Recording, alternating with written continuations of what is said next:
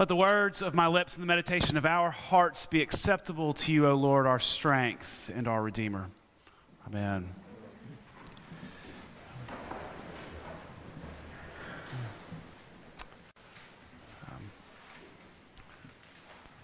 Got two moments this week that bookended the last 7 days, have given me a kind of new lens into our gospel this morning, and I'll kind of start in reverse order.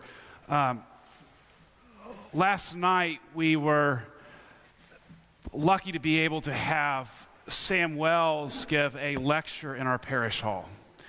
Sam is the vicar, which essentially is the rector of St. Martin's in the Fields in London, one of the most innovative churches in the world, a prolific author, and an incredible preacher. And so after I kind of introduced the evening, I sat down and I opened my phone to share the YouTube stream on Facebook.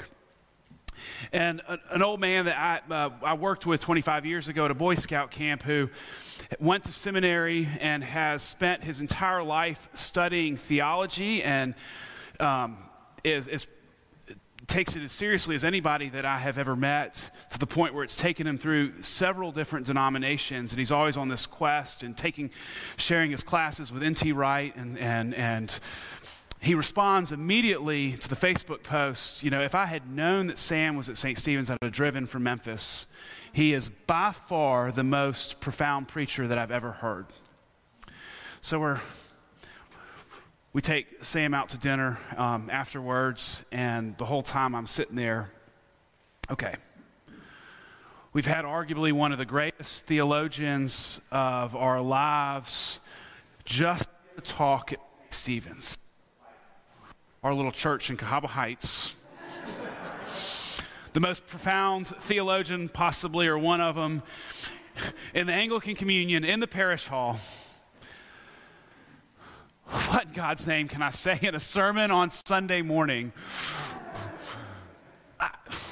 So these kind of feelings of inadequacy, like there's nothing I can say that's going to compare to one of the greatest preachers. I mean, it's not going to hit there.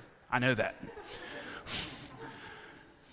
And it's hit my ego a little bit.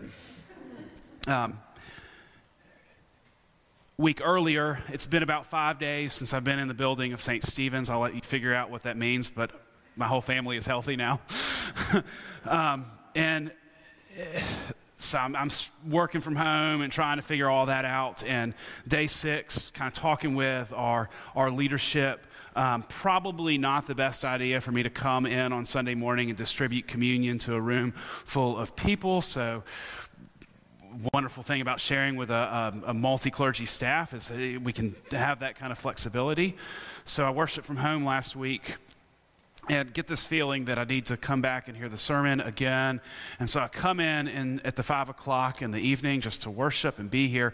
And I see a couple of friends of mine that I haven't seen in a while. So I gravitate toward them, and we're catching up. They're here early enough that it doesn't feel like a distraction to church. And my friend asked me, John, how are you doing? And usually I'm fairly guarded. And I'm honest, and I don't know. That was my answer. I don't know. And he pokes. He's like, what do you mean? And I think I was just real. I'm struggling with all of this. I hate the Mass. Doesn't mean I don't think it's the responsible thing at this moment, today at least.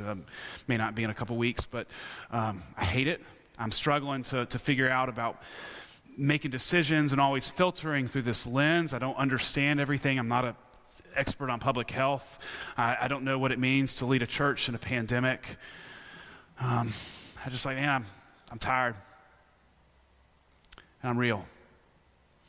And I usually would do my best not to tell you all that. I get an email about 24 hours later. Kind of hit me. He's just kind of it's not what I expected. It was an invitation for him, as he's a doctor that has a staff and researchers, and is in a similar role of trying to make decisions and leadership and exhaustion. And he hadn't considered that it's okay to feel that way. That it was almost this moment of an invitation to say it's okay not to be all right. It's kind of been the bookends of thinking about that, and kind of wondering at this moment, I suspect that there's plenty of y'all that feel the same way. Maybe some of y'all haven't absolutely figured out and know what we need to be doing, and I'd love to have coffee and learn from you afterwards. But there is this, I don't know, maybe there's this like cultural expectation that we're supposed to be perfect at everything that we do, whether it's being a stepmom to a child, that we know exactly what it is to say in our roles and in our professions, in our relationships with each other. One of the questions that I've been kind of pondering over in my mind, why is it so hard to get the guys to come to Bible study? I wonder if it's because we live in Alabama and you're expected to know the Bible, and so you don't want to show up and expose that maybe we don't have all the answers. So today's gospel, kind of early on in Luke, we've just heard about Jesus, the boy in the temple, and the kind of people are beginning to understand who he is. And now today where we arrive, there are crowds gathered. And so Jesus gets in the boat with Simon, and the son of a carpenter is teaching the child of fishermen how to fish. That's kind of an interesting narrative. And then there is this miraculous catch that happens where Simon is doubtful and they catch all these fish. And you hear this story of miracle. One of the things that's interesting is I think the miracles almost kind of take our attention from what's really taking place. And as someone who wants to catch a lot of fish, I wish this story was about Jesus' power to make my chances on the river a whole lot better. But it's not a story about miracles. It's a story about call.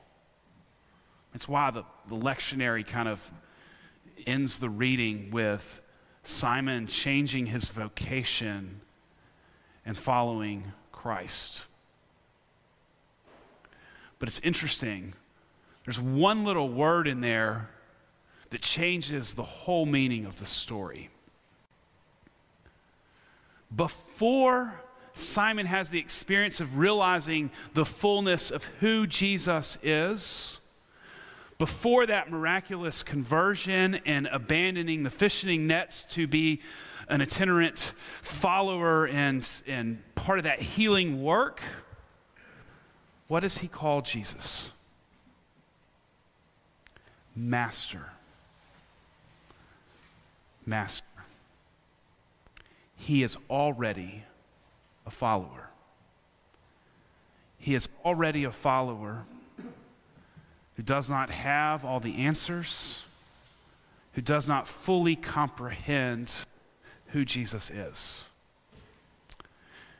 In some ways, when you look at this story, it is a trajectory of faith. It is an openness that Simon has to be transformed. But he's already following. He's already willing to let him into the boat. That's grace. That's the grace. We're not supposed to be right now at a place with all the answers, to understand everything there is to know about God, to have the Bible memorized. I mean, we're Episcopalian. We read more of it than anybody else, but we also have the most questions about it. There's grace in there. See, the thing about being followers of Jesus is not the certainty in the answers. It's the openness that the transforming gift of God can change the course of our lives. And to be willing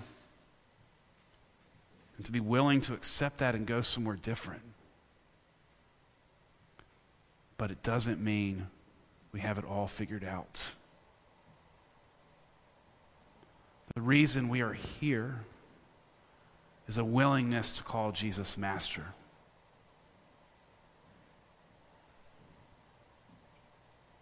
But there's a lot of grace in where that's going to lead us.